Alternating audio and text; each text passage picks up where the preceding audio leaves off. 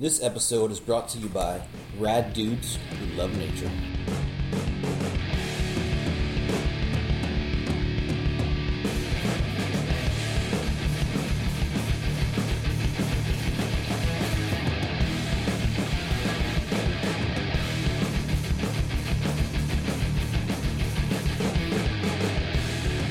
You are listening to Urban Wildlife Podcast. Welcome back to another episode of the Urban Wildlife Podcast. I'm Billy Brown, and I'm sitting with, Tony Crosdale. and we have a special guest today, Lori Hayes. Lori Hayes. And we'll come back to Lori in a sec to hear more about what she does. This is the first episode we're recording since we've actually been up online. So iTunes, Stitcher, the website. So if you're listening to this, we should have mentioned this earlier episodes, but please, if you like what you're listening to, like us on Stitcher, like us on iTunes, throw some comments up there, and write us at urbanwildlifecast@gmail.com so we can get your feedback, learn how to improve it, give us ideas for stories. Oh, well, we did get some feedback. No, this is legitimate feedback. Oh, okay. Not made-up feedback. Not that we've done that in the past. It's all legit. Yeah, so Robin from Tacony, he works for the Tukity Tacony Frankfurt Frankfurt Watershed Partnership. Yes. Yeah, he's Wow, that was good, because I fumbled that. He's a great he's a great personality and a person that I collaborate with occasionally. We do similar things in different parts of the city. Anyway, so he wrote us and said, hey, we should do something about urban beavers. And and the park that he works in does have beavers, and so does Cobbs Creek, and actually I think every park in Philly. And at one point in Philly and Northeast Philly in Pennypack Park, which is the park where I grew up, we actually had an incident of a rabid beaver attacking a fisherman. That's a wildlife interaction right there. Yeah. I actually wrote an article about beavers for Grid, I think like a year and a half ago, or 2 years ago, close to that. I love Grid. There you go. I love Grid. We love Grid too. I love Grid, even though I stopped writing for it so I could focus on this. Yeah, I think they were even spotted a little north of the fish ladder. Also in Too the long Schuylkill? ago. Yeah, not There you too go. long I would ago. think that at this point, I think that they're everywhere. I think they're everywhere. They're at the Hines. I've seen them and seen their sign in Pennypack. I've seen them requesting. I've seen their sign in Tacony. I've seen their sign and them all over Hines. Lori, Hi. I feel embarrassed that I don't actually know what your official job is, because I see you all the time at public nature events. And I know you work. We're going to keep messing this up. I'm going to keep saying Fairmount Park, even though Fairmount Park as a system got merged into Philadelphia's recreation department. So now we have a Parks and Recreation department. Dates back to about 1878 to protect the water. And the art museum sits on what was Fairmount. Right. And that's where it all began. And then there's the chain of houses on both sides of the river, the charms of the Fairmount Park system. But we're almost 10,000 acres of parkland. Don't sell yourself short. I know. And your title is? I am an operations district manager, formerly just a park district manager, but now operations includes recreation facilities and anything involving parks and rec. Keeping it going, keeping it running, clean, safe, and ready to use. I met Lori, and I don't know if she's just being polite, but she always chuckles when I remind her of this, at an event at Cobbs Creek where she was talking about tree identification. I think it might have been early spring or something, so the trees weren't leafed out. And she was saying, when you're trying to identify a tree, look up, look down, look all around. She's pointing at me and smiling now. And it's something that, I will be honest, has actually come in handy when I've been sitting there in the winter and being like, what kind... It echoes in my head, and I go on a search around the tree to see what leaves are on the ground. And see if there's still one little leaf dangling from a branch somewhere, and try to figure it out. Well, first time I met Lori, I used to work at the Cobbs Creek Environmental Center, and there was a special event, and I believe I was mulching or doing something physical, and I was on the ground, and Lori comes up and introduces herself to me, and I tell her my name. I'm Tony Crosdale. She's like, Crosdale? "Are you Clyde's son?" Instantly. So Lori knows my father from when he was president of the Friends of the Pennypack. Absolutely. I actually met your dad in about 1985. I had a provisional appointment at the Pennypack Environmental Education Center, and they needed someone to keep the place open, and that was me. I was a grounds maintenance worker. I went up there and fulfilled the duties and got recognition by the mayor back then, Wilson Good, and I've been into this thing ever since. I'm a self-made nature specialist. So for this episode, we're going to hear from another dedicated public servant for nature who I ran into in yet another Grid article. One article about the Fairmount Fishway. And then I'd also talked to Joe for an article about carp, which just happened to be the synanthropic organism of the episode. And, everybody knows I'm into reptiles and amphibians, so I'll keep an eye out for like snapping turtles and stuff. And so a lot of times if you're like at a pond in the park or in the river, I've actually been in the Schuylkill River like snorkeling and seen some pretty huge carp. Lori's chuckling at that. And the large animal I'm expecting to see in the shallows is like a turtle. And I get faked out by these carp. And they drive me nuts. And I decided I'll learn more about them, write an article about them. So carp, they have an interesting history in that they are a Central Asian fish, and then they were kept in Roman times as a fish for aquaculture. So people breeding them intentionally just as food because they're good eating, and they spread all over Europe by the Romans. And U.S. Fish Commission intentionally introduced them all over the United States as a food species for people to catch to eat. They've done really well. Female carp will lay something like or spawn something like several 300,000 eggs in a shot. They're considered by the IUCN Invasive Species Specialist Group as one of the world's 100 worst invasive species. They're really hard to get rid of. And some of these things you say, okay, they're benign, they live in like human-altered landscapes, and it's not that big a deal. These are considered bad because they feed by rooting around in mud and weeds, and so they'll rip up aquatic vegetation that you might want to try to have established in the pond that you're trying to manage to be more natural. On top of that, in Philadelphia at least, and I bet in other urban areas, they're not edible because they spend so much time rooting around the sediments that even though they're not top of the food chain, they still accumulate enough pesticides or metals and other stuff that you shouldn't even eat them. It also is sometimes cultural. Yeah. Certain people will have the fish head stew, maybe people from the Caribbean and such. They will have a carp. And they will enjoy it. They make fish cakes out of the meat and maybe don't like pan fry it or bake it like a cod or anything. But yes, I've seen them. But while I was chuckling earlier, Hurricane Floyd came through and the Schuylkill came over its banks. And all kind of carp, they were lying on the Kelly Drive near Midvale Avenue. So for background, this is a 4-lane road that kind of runs along the river. Yes. And they were out in the road just flopping around because the river had crested and come over the walls there. The carp. We tried to rescue and throw them back. No, don't do that. Yeah. Well, at the time, we had to clean the roadway. Yeah. And also, they did a dredging over at the Concourse Lake. Oh, yeah. In the Centennial Lake area. And there were some giants in there. You may not believe it, but... I believe it. Yeah. I believe it because I've spotted some of them rooting around in there. Synanthropic organism. All right, so with that, why don't we start listening to Joe? Joe Perillo, an aquatic biologist for Philadelphia Water Department, and where we do water quality monitoring in all the streams and rivers of Philadelphia, monitor all the biological life, not just fish, but also aquatic insects, algae. We basically characterize the health of our watersheds based on the aquatic life. The principle behind some of that is when you take a water sample, you're basically taking a snapshot. That's 1 second of what that water body is like. When you start looking at the aquatic life, the algae you're talking about, you're assimilating days' worth of information.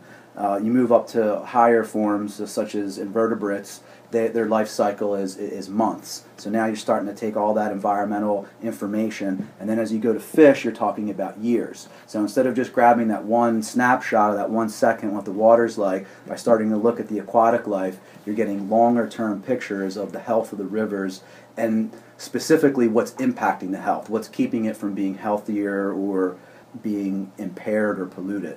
Is it stormwater? Is it sewer overflows? Is it habitat degradation, sedimentation? So that's what we're one of our main objectives. And then also monitoring Fairmount Fishway. Since the city of Philadelphia owns Fairmount Dam, we're responsible for providing passage of fish around that dam. It's a physical barrier to migrating fishes for millions of years. Fish were able to freely ascend the Schuylkill from basically sea level up to the mountains, and then the Industrial Revolution was largely built on the back of Philadelphia, and made us a world power and won us independence, but it came at a cost for the aquatic life, both by building of dams, by silting, choking the river with coal silt. So we're just now starting to recover from events that happened 200 years ago, and we're starting to see that resurgence as water quality is improving. We're opening up habitat now, and that's one of the big things that the Fishway does, is open up river miles of habitat to fish. But how did you get into this? How did I get into it? That's what you're after. Well, both. Yeah, I think just as a kid, I fished all the creeks in Philadelphia growing up, and really had that strong connection. I could walk to the Schuylkill, I could walk to the Wissahickon, so spent a lot of time. You grew up in Roxborough. Roxborough, yeah. Nice. I'm from Mayfair and Wissinoming, so okay. I would bike to Pennypack or bike to the river, The Delaware, to catch my to catch my dinky stripers, yeah, or sunfish. yeah. And that's, I think that was really a lot of the start. Well, I worked for Fairmount Park for a while as a park ranger as well when I was in the summers coming home from college, and that kind of led into working with the city. I was at the Academy of Natural Sciences for a little while, right out of school. I was actually into aquaculture quite a bit, and I kind of learned very quickly that that's not where I necessarily want it to be. And then kind of coming back and was at PADEP for a little bit, doing kind of solid waste inspections. The position at the Academy opened up. Yeah. And then actually when I was at the Academy, we were traveling all over the country doing fish work. I really enjoyed it. And the water department was just pretty much starting up a biomonitoring program. Back in my mind, I said, hey, why don't I come over and start up the whole program for you guys? And, we'll build the program and kind of institutionalize this type of work. That's really neat. And we were able to do that. That's awesome. So I'll ask you, maybe this is going to come up like a dumb question, but why do you like fish? I mean, I know it's like asking Tony why you like birds or why I like turtles, but why, what is it about, what it strikes you?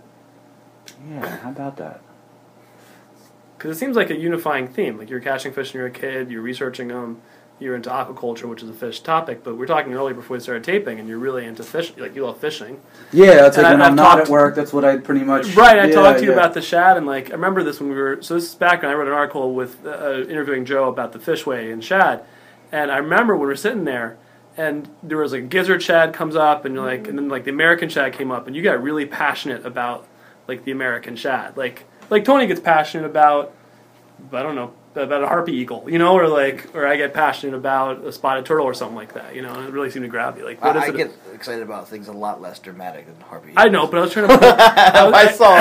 the Swainson's... Well, I mean, the water you guys saw. Yeah, but if it's contextual, when I'm down by the Delaware River and by Walmart, if I see a black-eyed night heron there, which is a bird I take for granted in other places in the region, right. then I'll still flip out because it's in Philly. Tony flips out over herons. I flip out over a lot of turtles. Joe, you flip out over shad. So what is it about what is it about them that grabs you? I think for shad especially is just how much they meant to our cultural history in Philadelphia. They shaped a lot of what the city was early on. Am I correct that that's what Washington fed his troops on in the Valley Forge in the winter? Was it dried shad? Yeah. I mean, that story goes multiple ways. Is from the shad kind of saved the troops at Valley Forge, and I think it's more about the salted shad based on the timing. Otherwise, it was more like growing up in the city, kind of your direct contact with wildlife. Like, we didn't really hunt, just because where you were, and so it was like that was something that you could do for free, like in the summertime when it's like, a lot of kids were going to camps and going here and down the shore. It was like kind of just be stuck trying to figure out what to do, and we had the creek so close to us that's what we did. Yeah, that's cool. Yeah, I mean, similar for me, growing up near Pennypack, in the river. But so for our listeners who aren't, obviously we're fairly Philly-centric because we're based here, but a lot of people don't know. Just saying, Philadelphia has two major rivers. One is the Delaware, which is a massive river, and then the other river is much smaller, but still pretty significant. If it was out west, it would be a big river, is the Schuylkill. Then Philly also has a series of watershed parks, and we have Progressing Creek, Pennypack Creek, which is a massive urban park, and it's basically a stream. It's corridor. no Wissahickon, but yeah. I think Pennypack is a superior park, and then there's the Wissahickon, and I'm going to lose out here because you grew up in Roxborough. I grew up next to Pennypack, and so Pennypack and Wissahickon are the two biggest creeks in the city, and they have the nicest parks surrounding them. And then we also have Tacony/Frankfort Creek, which is a whole other thing, and half of it's underground. And then the western border of Philadelphia is Cobbs Creek. Near and dear to Tony and my hearts. Yeah. And the Delaware it's the largest undammed river east of the Mississippi. So when we, that's very, to me that's the reason why the Delaware is the way it is. To me, I always think it's a badge of pride. I go out west to my friends in Portland or whatever. We're fishing on the river there, and I'm like, your river is dammed multiple times. My river is not. The Delaware is not. Yeah. And in context of this urban podcast or wildlife podcast, it's. A lot of people think like the West is like super pristine, and the East is the more built up. But in some places, if you look at the watersheds, the East has less. It might be more development, but there's been less impact on the dam wise. We just don't have those series of dams like the Columbia or something like that. Yeah, and that's a real good point, because I went out to Alaska for a conference. They asked me to present on some of my research that we were doing on flathead catfish invasives in the Schuylkill. And I'm thinking, I can't wait to get out there to fish, pristine, not crowded. Most of the spots I went to, it was combat fishing. I flew, 7,000 miles? I don't know how far Alaska is, but, you fly to the other side of the country, you get in a car, you drive a couple thousand miles, and you get in this river, and you're shoulder to shoulder fishermen. Yeah. Like, it's combat fishing. And I'm like, people that I'm with are like, oh, this sucks. I'm like, I grew up with this. Like, whiskey on opening day is combat fishing. That's in my element. We can wear down, like my brother and I, it's a badge of pride. When we get into spots, we do salmon and steelhead fishing in the Great Lakes. We go up to, northwestern New York, and it's like, and it's shoulder to shoulder, and you're kind of out in the middle of nowhere. And so it turns some guys off, we'll leave. We'll see all these guys coming. It's the best spot in the river. Like, I'll wear you out and I'll fish there. I don't know. Some guys, it completely turns them off. But. So you mentioned something. What's up with the flathead catfish? I know I'm looking at a sticker over here to the right about stop the spread of the flathead catfish. I remember you pulled one of those out of the fishway that one time I saw it. Yeah, we've kind of lost that fight. The flathead catfish are native to the Mississippi and Ohio river drainage. They're one of the noodling catfish, right? That's exactly right. Those are the ones you see on the TV shows when they're noodling for catfish. That's the flathead. They're one of the largest species of catfish in North America. The big difference is they're a top predator. They're not just a scavenger, or they're not just bottom-feeding omnivore that's going to eat anything. They're primarily eating other catfish, sunfish. We've seen a pretty big impact on the sunfish community with the increased abundance of flathead catfish. So early on, we were trying to remove them and control their numbers. Once we started seeing multiple age classes and reproduction and recruitment, and we were getting, 600 pounds of them out of the fish ladder during a cleanup. Where am I getting rid of all these bodies, basically? We were calling Fish Commission. You can't release them. okay, I can't release them, but where am I getting rid of these? And you can't eat them because they accumulate Exactly. heavy metals and stuff. The contaminants, we had DEP do some testing on them because we were going to give them to Phil Abundance. Yeah. And they're hot. They're high in metals, mercuries, PCBs. They're pretty much they have it all. Jeez. And you can't feed. You wouldn't even really want to put it on, say, like a vegetable garden because you're basically doing the same thing. You're importing those contaminants. Oh man. So the outlet of what you do with these is almost is very limited. Fish toxic waste. And we became known at like the dumps in Philly, like because you'd go with trash bags of catfish with blood dripping out, and you're hauling them in, and little by little we were getting banned. They were like knowing us. They would say, "Hey, we don't want you dumping all this." So I get on the phone with Fishcom. What do you want us to do? We don't have anything. We'll put them in a hole. That's what we do. And I'm like, I'm gonna need a backhoe to like dig a hole this big. Like, I know I'm Italian, but I'm not in the business of disposing bodies here. But that was so. Now the only time we really hammer them heavy in the fishway when the herring and shad are running. There's almost like a gauntlet where sometimes we see areas where there's 1,200 herring, and then up by the window there might be 3. And in between that area there's a huge biomass of flathead catfish. So if we're in that instance when the herring are running thick and the flatheads are in there, it just opportunistically ambushing. We're just sitting there sucking them up as they come through. Yeah. And to describe the fishway, it's like a series of what do you say, closet-sized compartments, or a little bigger than that? Yeah, like a cubicle size. I mean, like almost, cubicle-sized compartments that sort of are each one's a little higher than the next, and so the fish can swim into each compartment, chill for a minute, and then go to the next level up. And so then if you could think of like the catfish parking themselves in one of those compartments and just like taking all the smaller fish as they come through. Yeah, that's what you're talking about. The big bottleneck. The river goes from a wide open, massive river to basically like shoved into almost like a closet or a cubicle. Yeah, and that's how they get up there. And they take advantage of that. How'd they get into the system? 2 ways. There was some stock contamination. So some of the reservoirs further up in the Schuylkill watershed, they stock channel catfish. And a lot of these catfish come from hatcheries in the Midwest, where they're also doing bullheads, channels, and they mix flatheads. up the order? And just poor quality control. I mean, when you're buying them like this, you're buying tens of thousands of fingerling. Yeah. So there's stock contamination. There's not good QA. Wow, I never even thought about that. And you get a couple in the mix. And then there was angler introduction. We had specific instances, anglers going, because in Western PA you have the Allegheny and the Ohio, so they're native in Western PA, and not too far away, they are natives.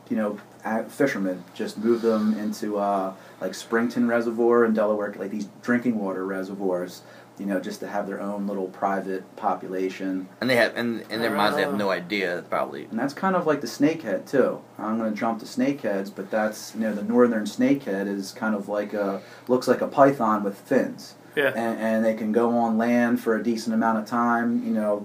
If it's wet and rainy, they could last out for days. That was down at the FDR, down by the stadiums. There's the ponds down there. They're a favored food item for certain Asian populations, and buying an adult snakehead at the market might run you $17-18 when you can buy them as a fry for pennies a piece. Put them in the lakes. Now you have your own private little fish farm that you've just established. And that system down there, there is some opening to the Delaware, right? It's a tidal system that connects to the Delaware at the Navy Yard. And the Schuylkill's right there too. And last year we saw the numbers exploded of snakeheads. We went from getting kind of like 1s and 2s throughout the season to like one time out we had 27 or 28, and then the next time they dominated the biomass of our catch. So when we kind of weigh up everything, there were more snakeheads. Wait, where is this exactly? In the Schuylkill below Fairmount Dam. Wow. Really? Yeah. Wow. Not in 14 last year. And are they as? 13. Have you tested them to see if they are as toxic as the? No, we haven't. But they're top of the food chain fish, so presumably they'd be. Probably, if they're in, especially since they're in our system all year round. Unlike a striped bass or a shad that kind of spends most of its life in the ocean, comes back here to spawn. I eat those out of the river. What's the that I believe is the South American bottom feeding of pleco? Plecostomus? Yeah. I pulled a shopping cart out of Cobbs Creek at Riley Environmental Center, and there was one flopping around in the shopping cart. I assume they can handle winter. Didn't even think about it, and I let it back because I was like, I didn't have a container with me. You know, if I caught a fish in the shopping cart, I would just let it go. But it didn't occur to me I'd find some weird and alien fish. Yeah, and so I just like didn't know what to do, and I let it back in. And then I thought about it, I was like, I probably should have killed it or taken it out of there. But do you think that would just die, or is it possible that there's populations of them persisting in our creeks? I think the wintertime would kill them. They're a tropical fish. Yeah. I even have problems, like at home I have a native fish, say a 75-gallon aquarium, but it's in my basement. And I refuse to heat it because they're all just native stream fishes. And the plecos just, when the water temperature really drops, and, and especially like last winter where we had ice like we did, they're not making it through. Well, good. Because it was pretty big, so I guess someone just got too big for their tank and they threw it. Yeah, well, I'm glad to hear it'll be dead soon. we see that at DC. We see cichlids, piranhas. You see a lot of things. These crazy koi carp that they get too big for their tank, for their pond. We run into alligators that way too. How often do you see alligators? Every couple years. Okay. And when we typically see them is, we're most of the way through November. Temperature's starting to change. This would be the time of year where they start dipping out. When the temperature drops, they get like drunk and they don't do well with it. And you get to where you can observe them. They'll be near an outfall. They'll come near an outfall where there's a little bit more warmth because there's some, either stormwater runoff, some sewage seeping in, and just that little bit of extra temperature, that little bit of extra heat draws them in. And then you're if you're at an outfall, you're probably near a street and someone can spot you. And then a lot of times we're the ones, we get the calls, hey, you guys want to, no, I don't really want to mess with that alligator. Like, we've kind of, the issue is like, if I get it, now where am I taking it? The zoo typically doesn't want them. This is an international podcast. Pennsylvania is about 500 miles Good north. point. 500 miles north of the most northernly of the northernmost alligators. I think they might make it up to the Virginia border. Yeah, just south of the Virginia border. So and that's about it. Yeah. So we're way out of range. Maybe in another decade, another 100 years, they'll be raging up our right way. when our temperatures warm up enough so that we're like coastal North Carolina, then we'll see them. Yeah, but for now, no. We should not have alligators in our part of it. No. Well, the kids always ask me every time I take kids out into the park and there's water. There's like, are there alligators here? I'm like, and then you wanted to ask about eels, right? Eels are cool, and they live they live in our rivers. This is the thing too. Is like, it's an urban podcast, and we definitely want to have an aquatic component, a fish component to it. But what's interesting though is like when you're talking about urban wildlife.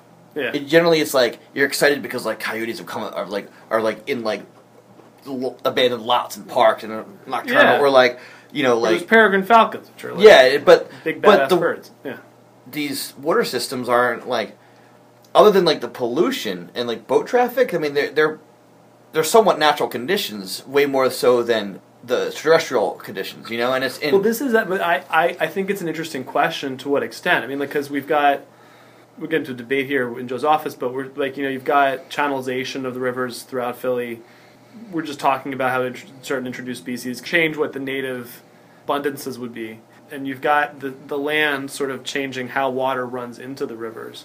So it's just like it's just a live question for opinion, but like, how do you think of them? Like I go back and forth, like with how you're talking about it, or is it specifically just with eels as modern? No. Sorry, we're off doing the brainstorm, but do you Gotcha, think of gotcha.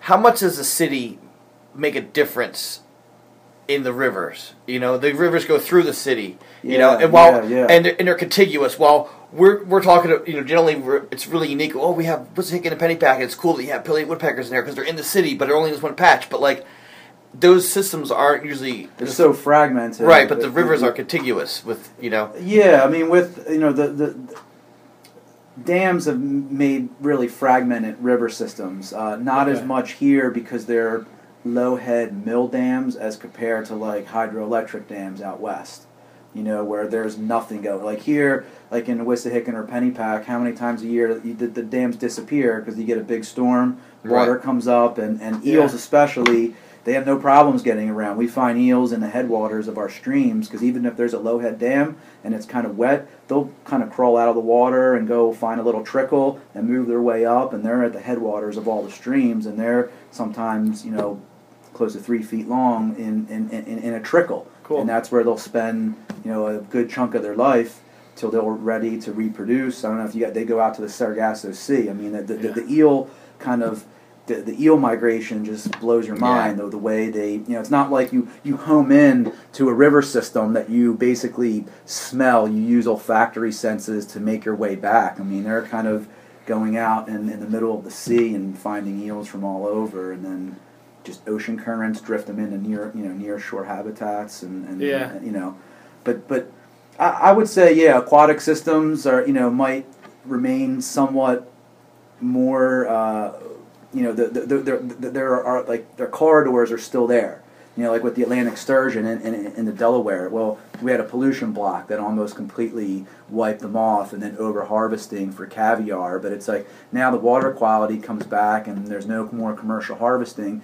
You're starting to see Atlantic sturgeon come back, so maybe the recovery of it would be sooner than in a terrestrial system that once you deforest it, it's really tough to get those intact forests back to provide that habitat, or kind of native warm season grass meadows that aren't just mulberry and all the invasives coming up and quickly turning that meadow into kind of that forested habitat. I don't want to give the aquatic systems too much of like because you see it, but fisheries can thrive in urban settings, whereas like you can have that endangered species. I'm not sure on the wildlife end. We'll see a river otter, we'll see a mink, a beluga whale will come visit. Like I was at a couple years ago, the belugas, they were following the herring run. So there's things that will kind of draw them in, but it's short lived. So it's an interesting question to ponder. Yeah. Well, even like in our system, like for the Schuylkill, the headwaters that was acid mine drainage. The water quality, the habit, like it's more severely degraded outside of the city than it is in the city. We find that through our studies in Wissahickon, Pennypack, Cobbs. Like our park, like it gets worse in suburbia. The biotic integrity of those streams, like we have that nice buffer of the park. Right. And that's the way it is in the Schuylkill. You go up at the headwaters, barely anything could live in that river because of acid mine drainage. So it's like you kind of have that picture like, hey, we're going to go all the way up in the mountains and find this pristine river, and it's not. I mean, you have more species here, the diversity, the abundance. I mean, it might be the neatest thing you've said the whole time. It just blew my mind a little bit, I mean, it makes sense because I've read about, I've read the biggest, I remember some report I read like 10 years ago that the biggest sources of pollution in the Schuylkill are farming and acid mine drainage. Correct. And so when people think like in the city, like that it's like it's an urban dirty river, that it's like crap getting washed in from the sidewalks. Yeah, it happens. But like really, if you want to say what makes it, if to the extent that it is dirty, because actually I think it's not that bad a river, but to the extent that makes it dirty, that it is dirty, it's the stuff coming in from the country. It's not the city. Yeah. And that's in our smaller watersheds. It is like it's that like the city's mostly built out.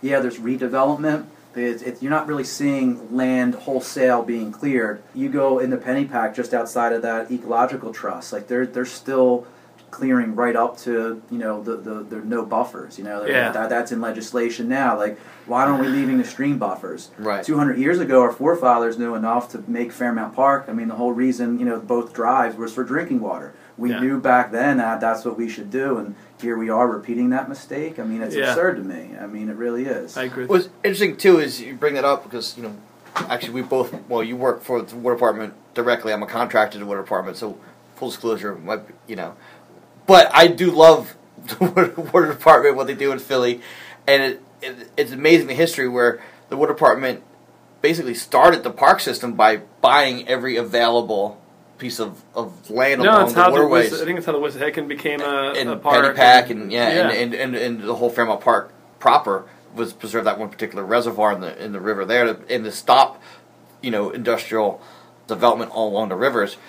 But then you get you and me, who are Philly boys, born and raised, and you grew up tromping around the Wissahickon, and I grew up tromping around Pennypack, and we both became biologists probably directly because of these preserved areas. So it's interesting that not only is it preserving wildlife, but it's also inspiring young people, to get in nature. It's just a shame that, like, think of ourselves as, we're from the city, and these kids out in the suburbs, you think that they have more, just like we assume that the farther you get out from the city, the more access to, the better the river's going to be. But also a lot of these kids, like, other than a big park, like, on the outskirts, like, it's just, like, sprawl, and they probably really don't actually... There's no access to it. Yeah, there's no access. Like, it's all private access. Like, that's a big thing out west, too. It's like, it's all private. Like, you come into... You can pretty much go anywhere on any of the creeks or rivers. And you can walk there or take the bus or ride your bike. That's awesome. I mean, if you have to start somewhere in the suburbs and you're crossing some, like, a bunch of 4-lane arterial roads that are a bitch to cross without getting killed,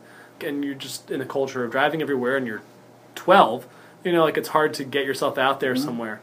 Whereas if you're, like, we're having a love fest here, I dig it. but yeah, I think it's a lot about the perceptions more than anything else. I mean, people think of them as maybe scary places, or that they're, to the extent that there's trash and stuff down there, dumping, whatever else, that might keep some people out. But it even keeps. I think that's a good point, because a lot of our, say, like, resource managers are from, like, the middle of PA, where it's very rural, and Philly does scare them. Like, they don't, like, there's something about it, like, when you're like, and it's real, like, it's sometimes don't get the studies, you don't get the resources, because it's like, well, it's Philly down there, and it's that either it's that unknown, or there's that perception. And I found that I identified one of my docents pointed out a bird that turned out to be the third record for Townsend's warbler in Pennsylvania, and found that in Cobbs Creek Park. And so I identified it as this western vagrant warbler, and I alerted my birding friends, and people were, like, really nervous about coming to visit the park to see this warbler. and I'm like, where's the bad area? And I'm like, actually, in the grand scheme of Philadelphia, the neighborhoods right around Cobbs Creek are pretty good. And also, let's be real, let's talk about, like, race and class. We're like, a lot of this neighborhood right next to the park looks a lot like the neighborhood I grew up in, except the people are a different color. And I'm like, are you scared of row houses, or are you scared of African American people? Either way, you're offending me. Even though you don't think you are, but you really are. And, and I think there's a lot of things working against Philly. One, people are classist, they are racist, but also, they just don't understand. They don't get it. There's, also I think people write it off like it's a lost cause. And it's a shame, because it's not, and it's... Well, this is why we do Urban Nature podcasts. All right.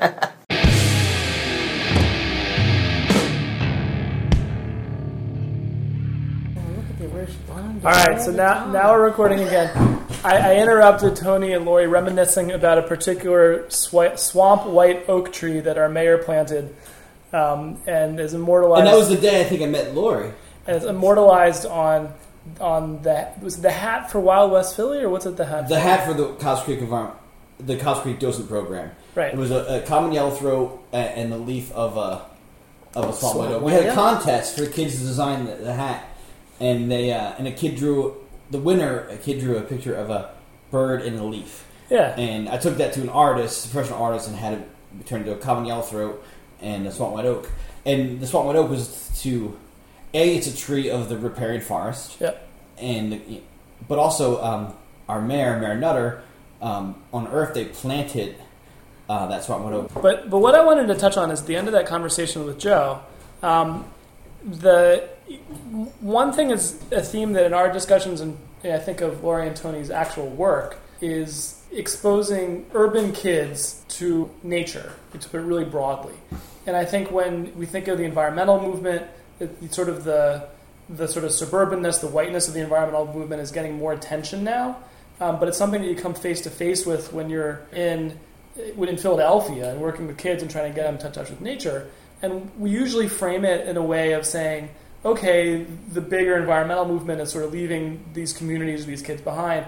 And when we're talking to Joe, it sort of hit me that cities have a lot to offer when, kids who can just on their own go out and experience nature and go out and go fishing or go out and go birding, or for me, go out and look under some rocks. there's easy access. There's habitat that sometimes is as good or better than you'll see in suburban areas. I just wanted to sort of kick it to you to talk about that. It's always about where you are, because in my neighborhood, I grew up in Germantown, and I wasn't close to the creeks or anything, but there was a field. We called it the Lot. It was near the Kirk and Nice Funeral Home near Germantown in Washington Lane. And we did look under rocks. We caught grasshoppers. Right. But we didn't really have a waterway, per se, until we went down closer to Lincoln Drive, Unitarian Universalist Church there.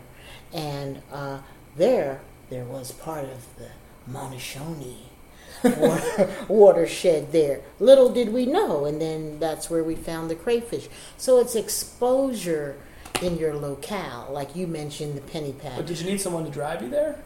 Bikes. Okay, right. Well, so, Pennypack, I didn't get to Pennypack on my own until we moved to Mayfair and I could bike there. Okay. When I lived in Wissinoming until I was 12, there was the Wissinoming Park, which is more like ornamental trees and ball fields, and an abandoned lot where I would catch brown snakes. I know. Which I named what? You named all the brown snakes Billy. I know. And Billy Brown. I get frustrated a little bit by the drive to turn any abandoned space in the city into a vegetable garden. I'm a gardener. I love vegetables. Same here. But yes, these abandoned lots in the city are way better served to the ecology of the area by having wildlife habitat than they are in food gardens. I think of vegetables on the peripheral. Yeah. I don't think the whole thing should be vegetable in those rectangular beds. I think it's an old way of thinking in the city because of the history of community gardens. Now we're urban farmers or whatever the moniker is right now. But yes, we need to let children be exposed to wildlife because most of our kids are afraid of every doggone thing. Yeah. They're afraid of a bee, afraid of a dragonfly, afraid of the things I look forward to seeing. But you post on your Facebook page all the time. Yes. I go out of my way to find this stuff, but we just don't need it. I mean, we just don't need that pressure on the land that is so precious. We really need to look at mixed uses. So if you have a veggie garden here, I don't need one 5 feet away. We were talking to Joe about how he gets enthused about fish, and what we get excited about what we see in Philadelphia. I would say for me, if I find a milk snake or a rat snake, which are my two I spend a lot of time looking for them. But I was going to ask Lori, what's this? I think you're being mainly into plants, but you're sort of the omni-naturalist. What is it that gets you so excited when you find it? Well, I just found a green frog last week. Okay. And I caught it with my hands like noodling a catfish on one of the lakes at FDR. And FDR is Franklin Delano Roosevelt Park in South Philly, classic park. And it felt almost childlike because I was excited. Because I walked around this part of the lake that I hadn't walked before. I saw 2 frogs jump into the lake. Yeah. And there was duckweed all over and it's green and yucky, as they say. So I thought, and then I saw these 2 eyes in the muck. I'm looking at the rings on your hand. I'm looking at your nails. Yeah, butterflies. Yes. And so I put the camera in one pocket and the keys in the other, and I stalked it and grabbed it. Nice. And it was a great green frog, the biggest that I ever saw. And I caught it. So I was like that kid again, even though I'm not a kid, but it's that whole experience that I want to share with other people. Yeah. So with everything that's out there, the birds, I did Bird Philly all winter. It was like... You were not at the last one and I was heartbroken. Was that Mount Moriah? Pennypack. Have you guys something else happened. Lori has been at more of them than I have, even though I'm the primary leader at them. But I want to say about the lakes, though, FDR Park, to point out, this is a place that I have gone there on the subway. You can get off the subway and walk, and you're right there. Yes. Absolutely. I mean, the herons are there, all kinds of Bald eagles. cormorants. Everything is there beyond the cowbirds and the red-winged blackbirds. If you kind of pick a little spot, I even learned the brown creeper. Yes, indeed. A bird that I might have overlooked without an attention to detail. Yeah. So, yeah, I mean, I'm still excited, and I just want somebody else to get it. It took me a while to get it beyond picking up rocks almost every day in Germantown, or the boy next door had a snake and frogs and stuff that I couldn't have in my house. But Germantown is a neighborhood in Philadelphia, by the way. Oh, yes. Oh, yes. Northwest area. Of the city. Northwest, particularly, and that's kind of my area of familiarity. I live in West Mount Airy now. I'm like that girl that never left. So next episode, la di da di da. All right, so for the next episode, it's going to be Tony's long-awaited episode about birds. Which is crazy because I am a bird. I'm like, this is my jam. I'm a bird. It's like, this is what episode? This will be episode 6? 6 or 7. And we finally talk about birds, which is crazy. So we're going to be Tony in Miami, trying to top 600 in his, what was it, 600 or 700 in your bird? 600 in my 600 American. I have well over 2,000 birds in my world list. For your American list. Whoa. And then also have a good conversation about bird lists, but particularly about how we count, how we value, how we disparage, how we handle exotic introduced species. And so it's something that we're going to see crossover from birds to all kinds of other topics. And so I'll say one last time, send us your thoughts, your questions, your complaints at urbanwildlifecast@gmail.com. And then like us on Stitcher and iTunes. Maybe give us a review. Give us a review so that more people can find us and spread the love. Give us suggestions for new episodes. And that's about it. Catch fish every day.